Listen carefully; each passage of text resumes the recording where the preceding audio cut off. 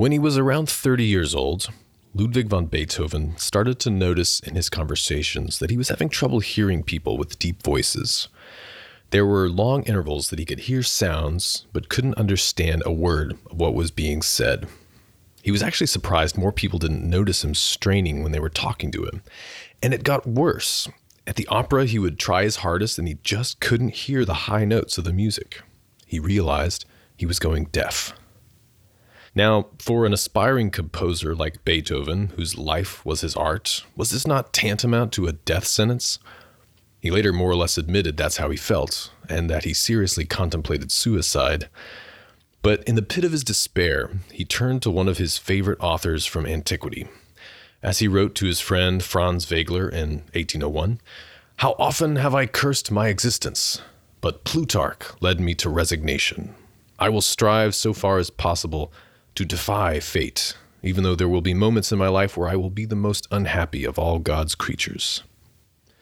And so, Beethoven decided to retreat to the countryside to regroup. Somehow, he figured out how to cope. And as you probably know, he eventually went totally deaf and also went on to become one of the greatest composers in history. One of Beethoven's favorite books, one that he returned to again and again in his life, was Plutarch's collection of biographies, The Parallel Lives. And if you listen to this podcast, you will hear these biographies retold. It's as simple as that.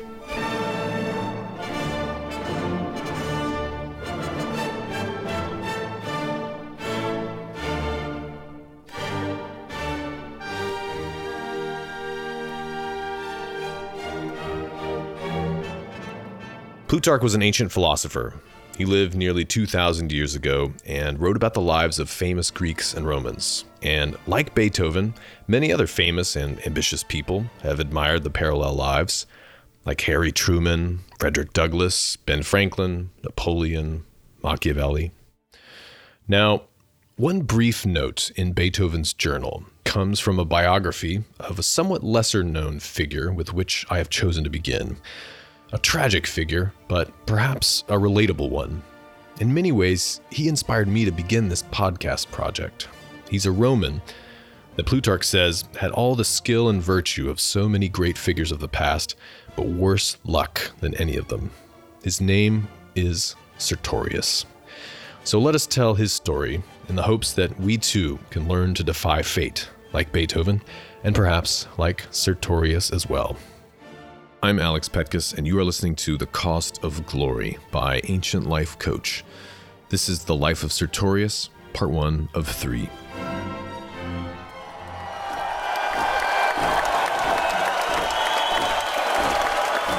Sertorius walked in slow, measured paces, trying to keep his gaze pointed forward. Kids ran up to see them, shouting. Flowers were getting thrown in their faces. Drums, reed instruments. He never thought the first triumph he would see would be one he was marching in. It was strange to be wearing togas with these guys, civilian, peacetime, formal wear, not to hear the swords clinking at their sides. He was a ways from the front, but once they got through the triumphal gate, where the city starts to get a little hilly, he caught glimpses of the leading parts of the procession. There were the chieftains, striking blonde hair to their shoulders, bound in chains. Their best-looking warriors, led in chains, close behind. Behind them, carts carrying their elegant barbarian swords and helmets. And then, following proudly after them, there were the grand old men. You couldn't miss them. 300 or so of them, gleaming white togas, fringed with striking purple borders. The most powerful institution in the world, the entire Senate. They looked so vulnerable there, without their entourages, so soft.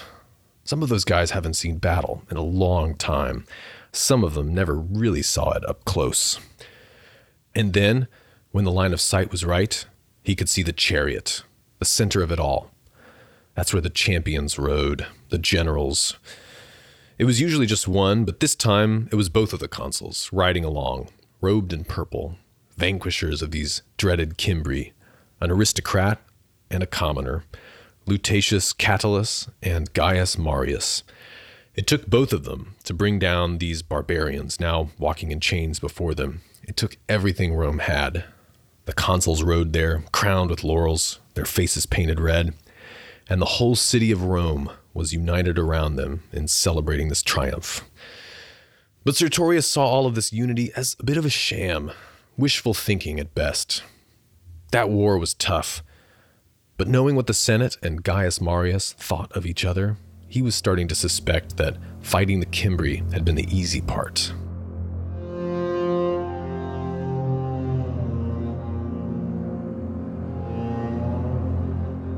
In this podcast, we retell the stories of the Greek and Roman heroes in order to sharpen ourselves to face the present.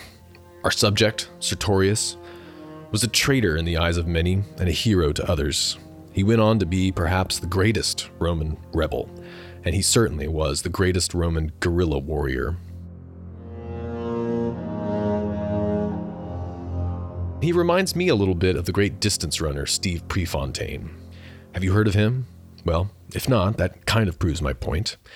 He was a superb athlete, but due to different tragedies that cut their stories short, both of these men are nowadays less well known than other major contemporaries. But there's a small circle of devotees that recognizes that these guys were absolute masters of their craft. Now, Plutarch wrote parallel biographies. He liked to compare individual Greeks and Romans, and we're going to do that too. Like his parallel Greek counterpart, Eumenes, Sertorius' craft was the art of war. And both of these ancient characters, I think, supremely embody what Stephen Pressfield has called the warrior ethos. More on Eumenes later. His biography is up next. Let's get to Sertorius. And Plutarch introduces his biography by observing, "It's odd, you know, the most warlike of generals and those who achieved the most by a mixture of cunning and skill have been one-eyed men, Philip of Macedon, Antigonus, Hannibal, and the subject of this life, Sertorius. In relation to these, we may say that he was more continent with women than Philip, more faithful to his friends than Antigonus, more merciful toward his enemies than Hannibal, and inferior to none of them in understanding, though in fortune to them all. Even though at every juncture he had tougher luck than his enemies, he nonetheless made himself the equal of Metellus in experience, equal of Pompey in daring, equal of Sulla in fortune, and equal of Rome in power. And he did this as an exile and a stranger in command of barbarians." Now, in 101 BC, when he walked in that triumphal parade, a young soldier, about 24, Sertorius had a lot of reasons to be optimistic. The Romans had just won a very difficult war. They had vanquished the Cimbri, their most frightening enemy in 100 years. It was worth a lavish celebration. And Sertorius was now close to some of the leading men in this city, a city that ruled an empire that stretched from Spain to Turkey, controlled most of the Mediterranean Sea. Not all of it yet, but hey, who knows? Sertorius had real prospects in life. Just surviving this long was a lot more than he had hoped for at times. Now, the Cimbri, those barbarians that eventually got paraded in that victory triumph, they were a collection of northern European tribes, probably of Germanic ethnicity, maybe Gallic. The Romans weren't really sure. It was kind of hard to tell sometimes, since a big army like the Cimbri, they often pick up a lot of opportunists from all over the place. And these Cimbri were joined by a tribe called the Teutones, which is where we get the word Teutonic, meaning German. And that maybe suggests that they were at least some Germans in that bunch. But whatever their ethnicity, one thing was clear. These northern invaders were physically a lot larger than the Romans. Now, the Cimbri had come on the Romans' radar when they started raiding and invading Transalpine Gaul, which was the Romans' foothold in the area that's now the south of France.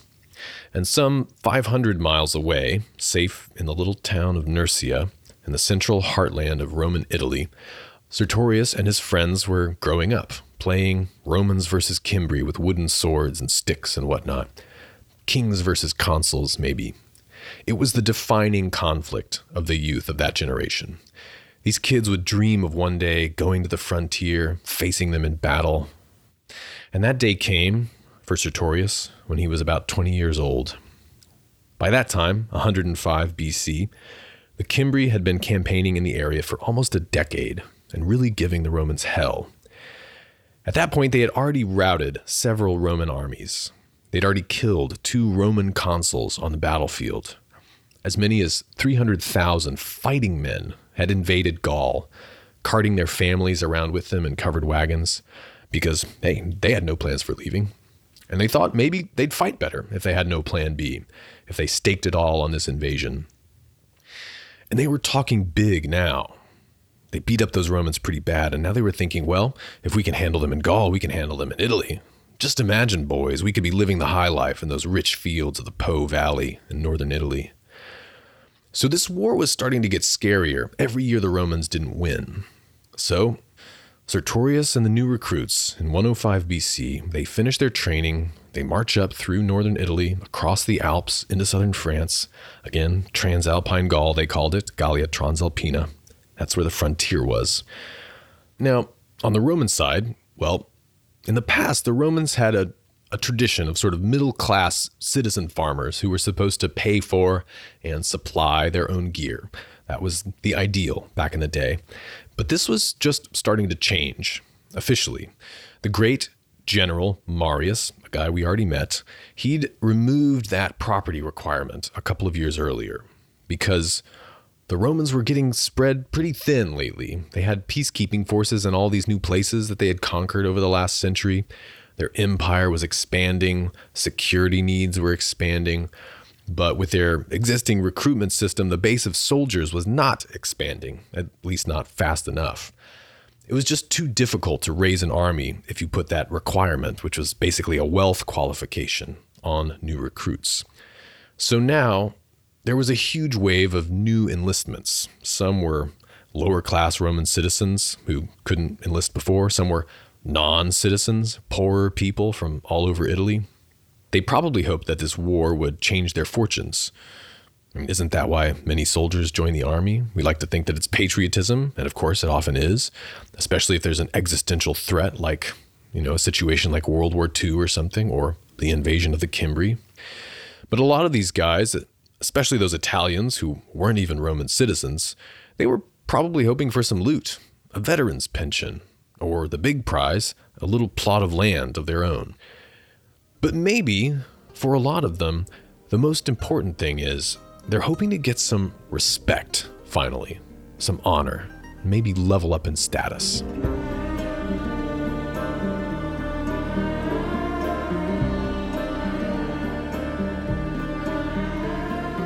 So it was these men and their sons that Sertorius lines up alongside in formation, 20 years old, on a hot August day in 105 BC, as they await the berserker charge of the Cimbri warriors at a place called Arausio. Arausio was the northernmost fort of the Romans in Gaul then, on the banks of the Rhone River. Today it's called Orange. And as Sertorius saw the Cimbri forming up on the other side of the field, doing their war dances, he must have thought, this is bad. Not because the Cimbri were formidable enemies. They were, and that was scary. But he realized that this campaign season, and maybe, who knows, all the ones before it and after it, were going to be a lot harder to win because of the disastrous incompetence and corruption of the Roman ruling classes. And he was now getting to experience this firsthand at Arausio. Because there were 2 separate Roman armies on the field, commanded by 2 independent generals. And this was precisely the problem. One of the generals was a nobleman, middle-aged, handsome in the past, gentle features, looked like he felt uncomfortable and out of place in a military breastplate. His name was Caepio. He had been consul the year before. Now, the consulship, shared by 2 men, was the supreme Roman office. It was a 1-year term. But if there were military duties to be done, as there pretty much always were in these days, then you could stay on and command an army as a pro-consul, so an ex-consul but still in charge of an army. And that was what Caepio was doing. He had been dispatched by the Senate to Gaul in 106 while he was consul, and then the next year stayed on in command of his army as a proconsul. And the other general was one of the two current consuls of the year. It was a man named Malleus. Now, the Senate had sent Malleus along to help out Caepio in the fight with the Cimbri in Gaul. And, well, you wonder if they asked Caepio his opinion, if he wanted some help. Or maybe there was some misunderstanding when they asked him, because now there was an argument over who was in charge. And as the duly elected consul, Malleus, the new guy, was technically supposed to be Caepio's superior on the battlefield. But as Caepio saw it, Malleus was lower social status. He was what they called a new man, a novus homo, the first person in his family to reach high office, to reach the status of a senator. And as Caepio saw it, I guess, this guy was just some schmo from some unknown family. But Caepio was the son of a consul. He had consuls in his family going back a century and a half. Sure, there were some administrative technicalities, but come on, it was beneath his dignity to defer to this new arrival. So Caepio refused, and he made up some twisted justification, of course, about when and where the enemy was first engaged. Whatever. The bottom line is he refused to defer to the new guy. And Sertorius was in Caepio's army as a junior officer. In that role, at age 20, he's probably not going to have a whole lot of major duties, but he's going to follow the general around, attend some meetings and debriefings, and be a lot closer to the decision-making. Junior officers are basically there to learn while they fight, kind of like camp mentees. And wow, Sertorius had learned a lot. And judging from their actions, the Cimbri chieftains had learned a lot too. They were clever, and they could see the disunity in the command structure, and now they were exploiting it. So now, while the Roman generals had been bickering, the armies divided, the Cimbri readied their troops and attack with their full force. The armies clash. The Cimbri crumple Caepio's forces and drive Sertorius and his comrades against the Rhone River. The Romans have no way to maneuver. They're getting cut to pieces. Then, part of the Cimbri forces move on to attack Malleus's army, which was hanging back by the fort, and they overwhelm it too. And the details of battle are hazy here, probably because so few men survived. But the Cimbri won a total victory at Arausio. The reports say that the Romans lost some 80,000 fighting men that day. Some reports told that only 10 men survived. It was the greatest Roman defeat in more than 100 years. And after the Roman forces collapse and a general panic ensues, Sertorius' horse has been killed, he's been wounded, and he has to make a quick decision. Should he wait around to be enslaved, or worse, when the Cimbri capture him? Should he charge headlong into a tornado of Cimbrian blades to a glorious but absolutely certain death? Or he looks at the Rhone River. It's more than 350 meters, over 7 times the distance across an Olympic pool. And that's a pretty swift current.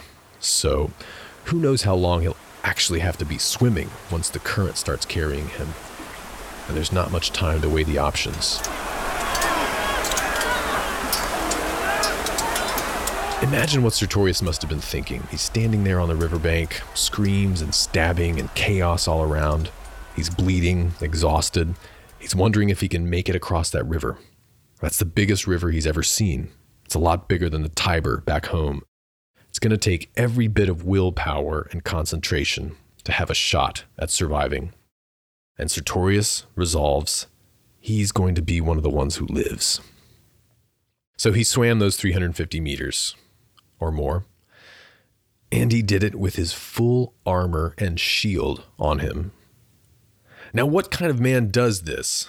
Trusts himself to that water with all his heavy gear on? You know, there's a story of a Greek king who got a coat of super light chainmail from one of the world master blacksmiths, and it's 50 pounds. And everyone's amazed at how light that is for a breastplate. So at least 50 pounds of armor on Sertorius, probably a lot more. And then the shield, Who knows if it's wood or leather? It's maybe 20 or 30 pounds at least, maybe more. So what kind of man makes that call and then has the physical strength and willpower to actually pull it off at age 20? Well, he was a country boy. Sertorius was born in Nursia. Nursia is in the country of the Sabines. It's 2 or 3 days' journey from Rome, north, near the highest mountains in that part of Italy. It was famous for its harsh winters and also for its turnips. This is like upstate New York, maybe. People are a little more conservative, self-reliant, woodsy. That's the stereotype, at least. Back in the mythic founding days of Rome, when Rome was just a tiny, weak city-state, the Romans had stolen away some women from the Sabine country, made them their wives. Famous story, or legend, really. I'll leave it for the biography of Romulus. But for this and other reasons, the Romans kind of felt like the Sabines were blood kin. And the people of Nursia, for centuries, had enjoyed that coveted right of Roman citizenship. But they were sort of bumpkins still in the eyes of the cultured Roman gentry. And how many times did the aristocrats joke about those turnip farmers in Nursia when they were trying to put this upstart Sertorius in his place? How would that have fueled his determination to prove them what he was capable of? And I think it was when he was a boy growing up deep in the Sabine country that's where Sertorius got his famous taste for the wilderness. I picture him scouting out paths, hunting in those woods, sleeping under the stars. You don't often think of Romans as rugged woodsmen, but Sertorius, he was the kind of guy who was capable of vanishing without a trace and then materializing out of a thicket when you least expected him. You could be dead before you ever knew anyone was there. Now, Sertorius wasn't from some august, noble lineage. They weren't blue bloods, but they were a respectable family in the equestrian class. And he was raised by a single mom, actually. He lost his father at a young age, maybe before he was born, we don't know. And his mother did her best. She arranged to have him educated like a future leader, like a warrior. So he learned to throw a javelin, ride a horse, that kind of thing. Probably some financial bookkeeping skills. He also learned to read and write and speak, Latin, of course, but he learned some Greek too. Everyone did. And I kind of imagine his mom, her name was Rhea, I kind of imagine her like a Spartan mother. The sort of woman that would hand her son a shield as he went off to battle and tell him, come back with it or on it. Because in those days, throwing away your shield in battle was taken as a sign that you had fled like a coward. So you can kind of see now why Sertorius made a point of towing that thing across the Rhone River. Your shield kind of represents your will to keep fighting. But can you imagine what it must have been like for a country boy like that to come and see Rome? What stood out to him? With the eyes we have today, we may think of the Forum, the huge, glorious temples, the great temple of Jupiter on the Capitoline Hill at the center of everything. Maybe being where he was from, he was drawn to the temple of Diana, the hunter goddess, on the Aventine Hill in the rougher district of town on the south side, kind of, across the tracks. But, the names filling the place might have been equally dazzling. These great families he had grown up hearing about, these households. These aristocrats controlled huge fortunes, thousands of acres, thousands of slaves, statues, mansions, people who had their names on bridges and streets and laws. And the size of the place, too, must have been just a lot to take in. Largest city in the world at that point, maybe 750,000 people living there on the low end of estimates. Must have blown his mind. So he was a country boy, and he was tough. But he was still kind of a nobody, especially in the eyes of a Caipio. And if you're a kid from Nursia trying to get ahead in this world, trying to make something of yourself in the Roman army, you're going to want to look for ways to stand out in front of the people who can make or break your career. You're going to want to impress your superiors. How are you going to do that? Well, fight hard, of course, do some brave deed. But what if there aren't any great battles going on? Well, you might just have to create an opportunity.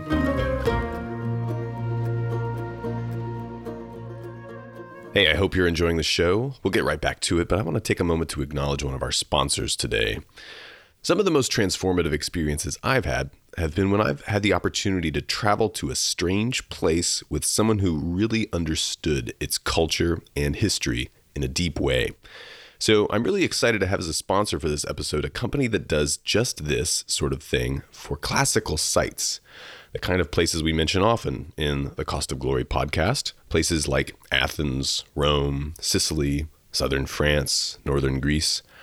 The Paideia Institute is a nonprofit educational company run and staffed by experts in the ancient Greco-Roman world. And they put on world-class tours for groups and individuals. I've been lucky enough to be a guest lecturer on more than one. They also offer online courses in the classical languages, that is Greek and Latin, which I think every English speaker should learn if they have an opportunity. Paideia is the Greek word for education, and the Paideia Institute also runs a number of programs to promote education. They do scholarships, after-school programs, lots of good stuff. Check out their website at paideiainstitute.org. That's P-A-I-D-E-I-A institute.org.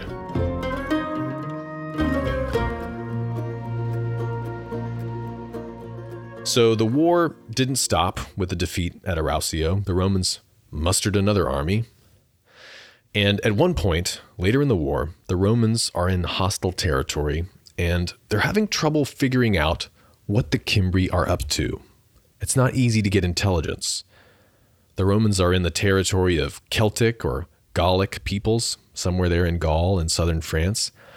Celt and Gaul, by the way, two words for more or less the same group of peoples in antiquity. Celt is from a Greek word, Gaul is from a Latin word. And the Cimbri, on the other hand, are probably Germans, not Celts themselves, but they were allied to some of the Celts in the area. And the Romans had some Celtic allies too. But the Celts were a hodgepodge of different tribal federations, and a lot of this area is still really hostile territory to the Romans. And the Cimbri are kind of lurking way back behind the frontier, deep in Celtic territory, roving here and there, which made the Romans really nervous. Where are they going to materialize and strike next? So Sertorius comes up with an idea. He sees a gap. He decides to learn the local tribe's Celtic language. Now, how's he going to do that? They didn't have textbooks back then, not for that kind of language. For Greek or Latin, maybe, not for Celtic. So he has to spend a lot of time with some of these people, ask a lot of questions. You can imagine it got a little awkward at times, but somehow he picks up enough Celtic, the language, and probably some customs as well, which finger not to point with, and that kind of thing. And he picks up enough to be dangerous. And then he puts on a disguise, maybe bleaches his hair blonde, and he infiltrates deep into hostile territory. He roots around. And this would make a great sequence in a movie, don't you think? You can imagine all the near misses. Now, where did you say you were from? And that kind of thing. And so he snoops here and there, gathers some info, and manages to make it back to base without getting caught. And he brings some key piece of intelligence to his commander. Now, the kind of guy that volunteers for that kind of mission at age 22 or so, hasn't a guy like that decided already that he's going to go all out? And it wasn't just any commander that he impressed. Sertorius went straight to the top, to the supreme commander of the Cimbrian war effort. "Sir, I've got news that only you should hear." "Well, better be good, son." And that supreme commander was Gaius Marius. Now, to understand who Marius was, you have to understand that battle that Sertorius survived, the Battle of Arausio, this was a huge shock to the state. And it's this event that made a historian from around that time, Sallust, remark that the Romans, both then and up to our days, have held that while all else is within their capabilities, their struggles with the Gauls are for salvation, not for glory. Sallust They're one of the ones that thought the Cimbri were Gauls rather than Germans. And the Gauls were more familiar to the Romans at that point because they had a long, painful history with the Gauls that went way back. And they actually thought that they had sorted out the Gaul problem on the northern borders centuries ago. But now they realized that they hadn't. And Marius was the kind of hatchet man that you call in very reluctantly if you're the Roman Senate, only when everyone else failed.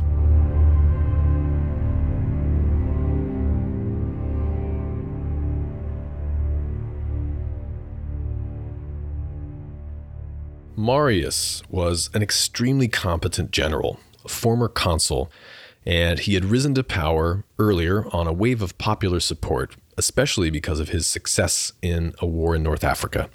But he was a pretty low-born guy. He was from a little town called Arpinum. That's actually where Cicero was from. And Marius started off as really a nobody in the eyes of the Caepios and Metelluses of the world. And he was running his political military campaigns on a sort of drain the swamp ticket. These nobles are corrupt and flabby, and Gaius Marius is going to bring back the good old days of Rome winning again. And we'll save the details for the biography of Marius, coming soon. But Marius was re-elected consul for the second time in 104, after Arausio promising to clean up the Cimbrian mess. And so that's how Sertorius met him. And that elite spy ops mission that Sertorius did was how he got into Marius's circle. Sertorius became a kind of mentee, and Marius did indeed win the war. But even before that war, people really had a lot of hope in Marius. Marius meant possibility, opportunity. He'd figured out clever ways to legally disrupt the system, to open up gaps in the sort of walls around access to power at Rome. Walls that had been put up there by tradition, or maybe by the nobles themselves who ran the power game. And Marius wanted to give talented political outsiders a chance. And this really appealed to a man like Sertorius, also an outsider himself. And Sertorius was good. Probably, by the way, trained by the great Stoic master of military discipline, Rutilius Rufus. He was good, but for a man like Sertorius to make a name for himself at Rome, he was going to need well-placed friends. And when the war ended, he had one in Gaius Marius, the vanquisher, or co-vanquisher with Catullus. And now, with the war over, Marius was the single most powerful man in Rome. He had actually been awarded 4 consulships in a row to ensure that he had all the authority he needed to finish the Cimbrian War. This totally smashed precedent. You were supposed to wait 10 years between consulships, and for anyone to hold it more than once was very rare. Nobody had ever held it 5 times before, but Marius had. And Marius and his army, they had saved the Republic from the enemy. The greatest thing any Roman can hope to do, the thing that all the Romans wanted to be thought of as doing. But now, it's peacetime. The war is over. The triumph parade is fading into memory. Life is returning to normal. And normal in those days meant very tense. For one thing, Marius was hated and despised by the nobility. And even though he was powerful, he got voted consul again in 100 BC after that triumph for the 5th time in a row, 6th overall. So he's still in power, but he has a weakness. His ability to influence things, his hold on power long term, it all depends on him being able to accomplish certain objectives now. And his enemies, powerful enemies, were going to try to block him politically. Now, what things did he need to accomplish? Well, those soldiers Marius had recruited to fight for him in Africa first and then in Gaul, these were poor men, remember, and they were personally loyal to him. They loved him. He was the kind of guy that would pick up a shovel and dig in the trenches with you, charge the walls with the foot soldiers, that kind of guy. But they were counting on him to see to it that they got rewarded for their service, like he promised. And his enemies were going to try to stop him. And these people were very well-entrenched noblemen, very influential in the Senate. In particular, It was the Metelli family. And they had a history with Marius. Marius had actually been a hereditary client of the Metelli. The Romans had this system of patrons and clients, or bosses and their entourage, or hangers-on, if you will. Each side has obligations to the other. You can imagine a sort of mobster family situation, if you like. That's not far off. And Marius was a client of the Metelli. They had promoted Marius. They got him jobs. They made him a made man, so to speak. And how had he returned this favor? He had kind of turned on them after climbing them like a ladder. Again, I don't want to spoil the life of Marius for you, but let's just say that this Marius had shown insufficient gratitude, to say the least.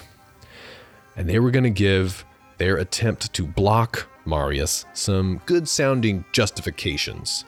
The state can't afford this expense, Marius. You made your promises without the consent of the Roman people. It's on you, and so on. But Marius decides, in order to beat these old bosses who are out to get him, Marius decides to try to play with fire.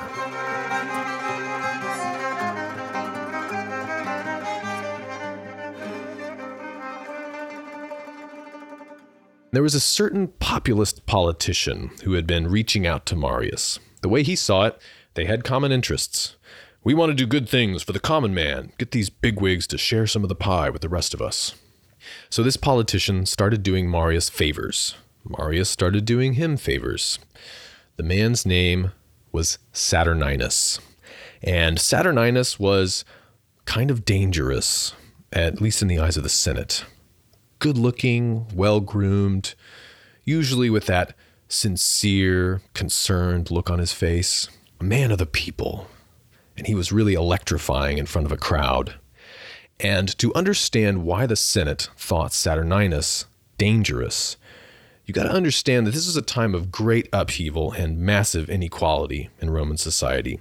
Rome had risen from a small city-state, a regional player with a political and economic system designed for that kind of state, into being a world power, especially in the last 150 years.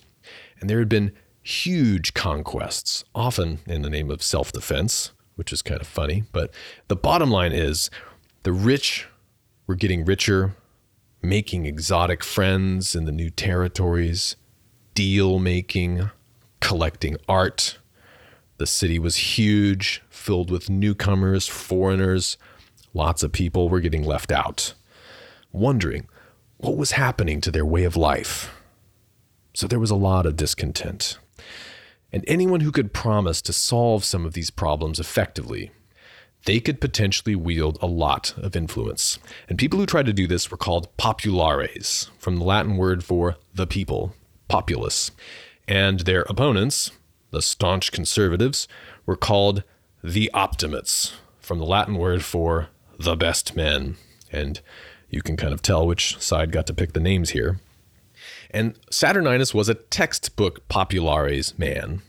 For example, after that disaster at Arausio, Saturninus was one of the guys who prosecuted Caepio, that general who refused to defer, divided the forces, and was rightly blamed for the defeat.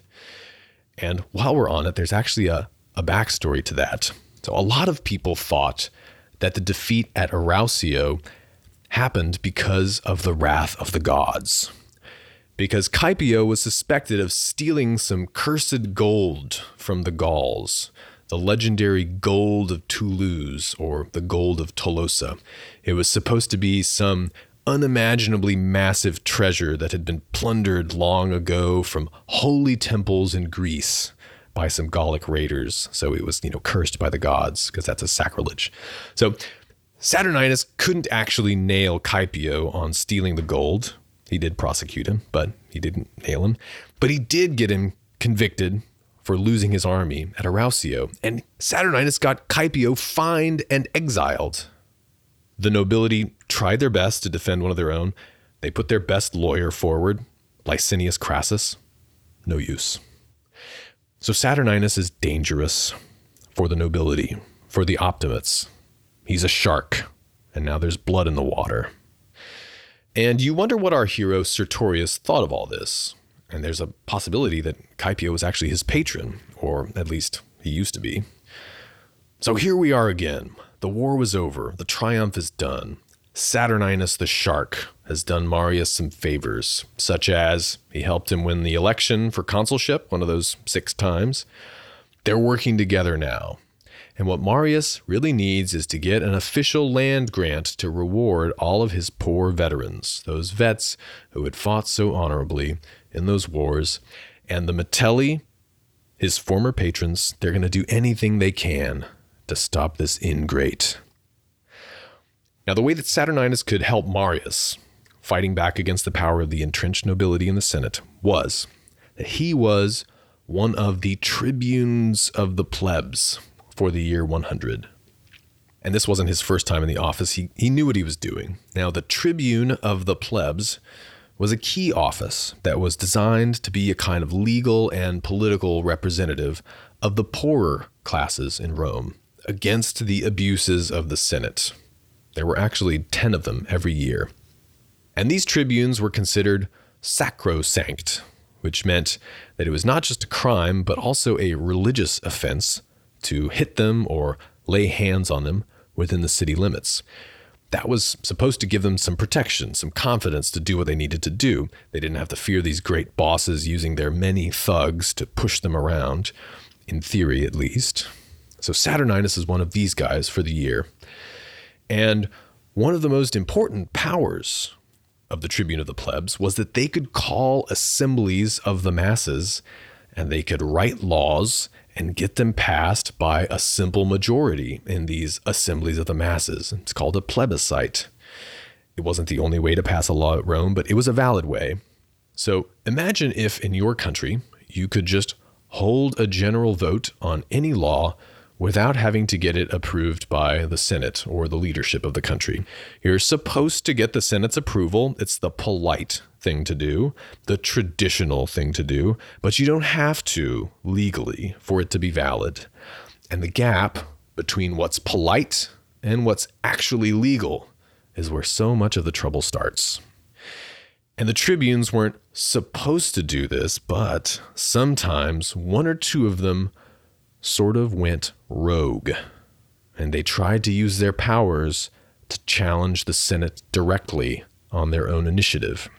And this was a way that they could build up their own power and influence in the city. The first guys to figure out how to do this were the Gracchi brothers in the previous generation. We'll see in more detail how this works in their biographies, but spoiler alert, it ends in a lot of blood. So Saturninus the Shark was definitely playing this rogue tribune of the plebs game. Again, textbook populares political style. And Plutarch has a good Greek word for this kind of guy. Not an official office, but a good adjective in Greek. He's a demagogos, a leader of the people, a demagogue. That's where we get the word too. So to make a long story short, Marius and Saturninus can't get their support the troops bill approved by the Senate. Big surprise. So Saturninus calls one of these popular assemblies of the masses, and they have a vote. And what do you know? Marius's law gets passed to distribute lands and funds to his veterans against a clamor of senatorial opposition. And that was already daring. But things are starting to heat up. They're pissing off a lot of powerful people. But now Saturninus and Marius see an opportunity, and they even go on a war path and force the patriarch of the Metellus family, Caecilius Metellus, into exile. It takes some tricky maneuvering, but they do it. Again, best left to the biography of Marius. But this is really playing with fire. And now Marius starts to get a little bit burned because he's starting to realize that he can't control Saturninus. This guy smells blood in the water, and he's going to push his advantage, and here's how. Saturninus has a buddy, kind of a similar populist rogue tribune, a guy by the name of Glaucia, but you're not going to need to remember that name for very long. Glaucia now wants to be consul in the next election, even though he hasn't really earned it. Other men have better claims. I mean, the consulship is the supreme political and military office, commander-in-chief. Even Marius had tried to disqualify Glaucia from running. These populares guys are starting to push a little too far, even for Marius here.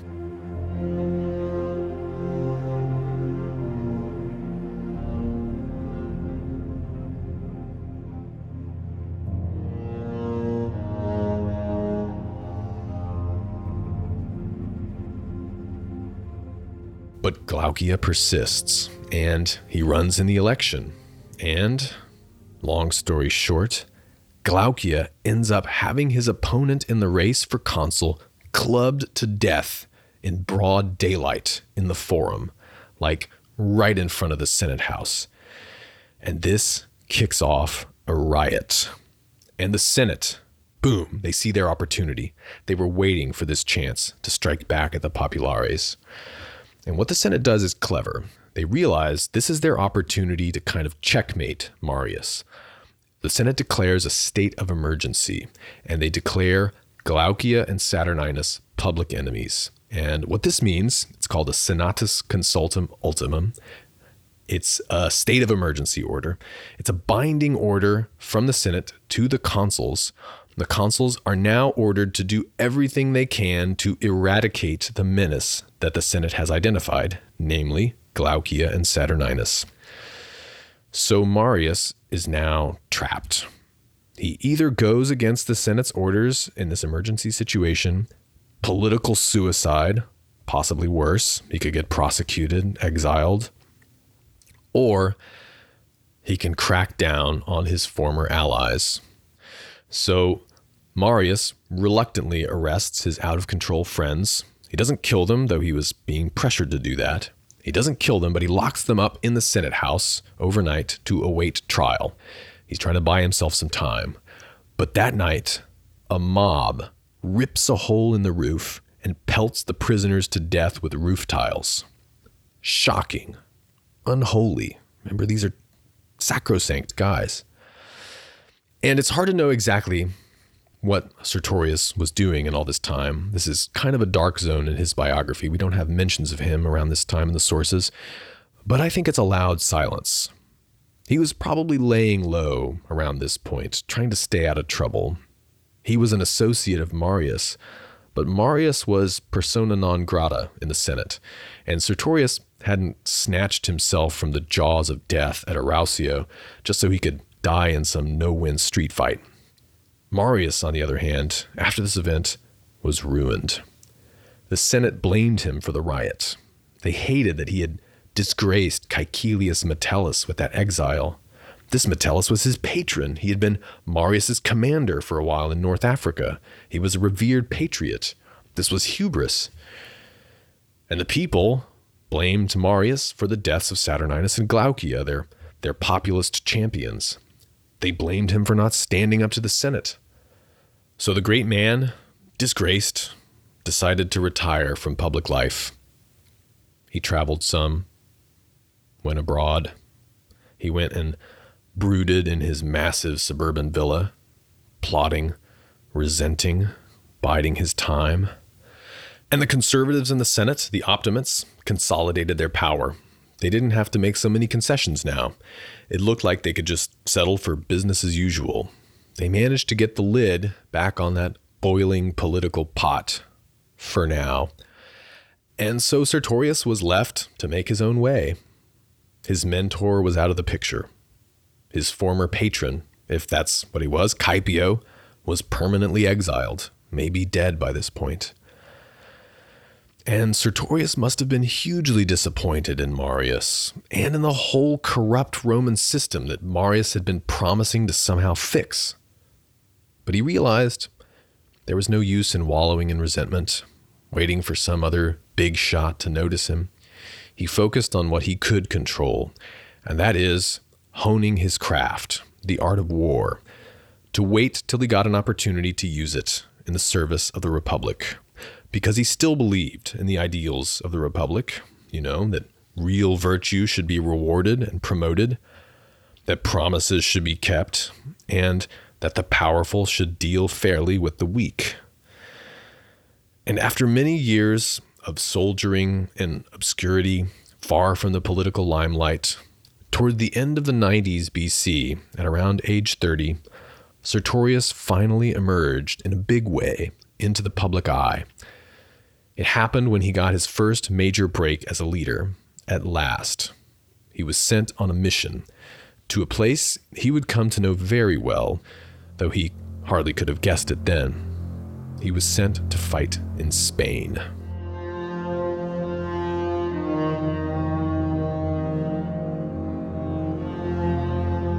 Thanks for listening, and join us for the next episode of The Life of Sertorius, when things get even uglier, and people start to realize how good, and also how dangerous, Sertorius really is. But I want to point out right now at the end of this episode that we've already seen some of the qualities that make for a great leader in this man. Volunteering for extraordinary missions, a basic physical and mental toughness, enduring setbacks, determination to survive and thrive, and, despite the cards being stacked against him, a focus on what he could control. If you liked this and want to find out more or get involved, visit our website at ancientlifecoach.com.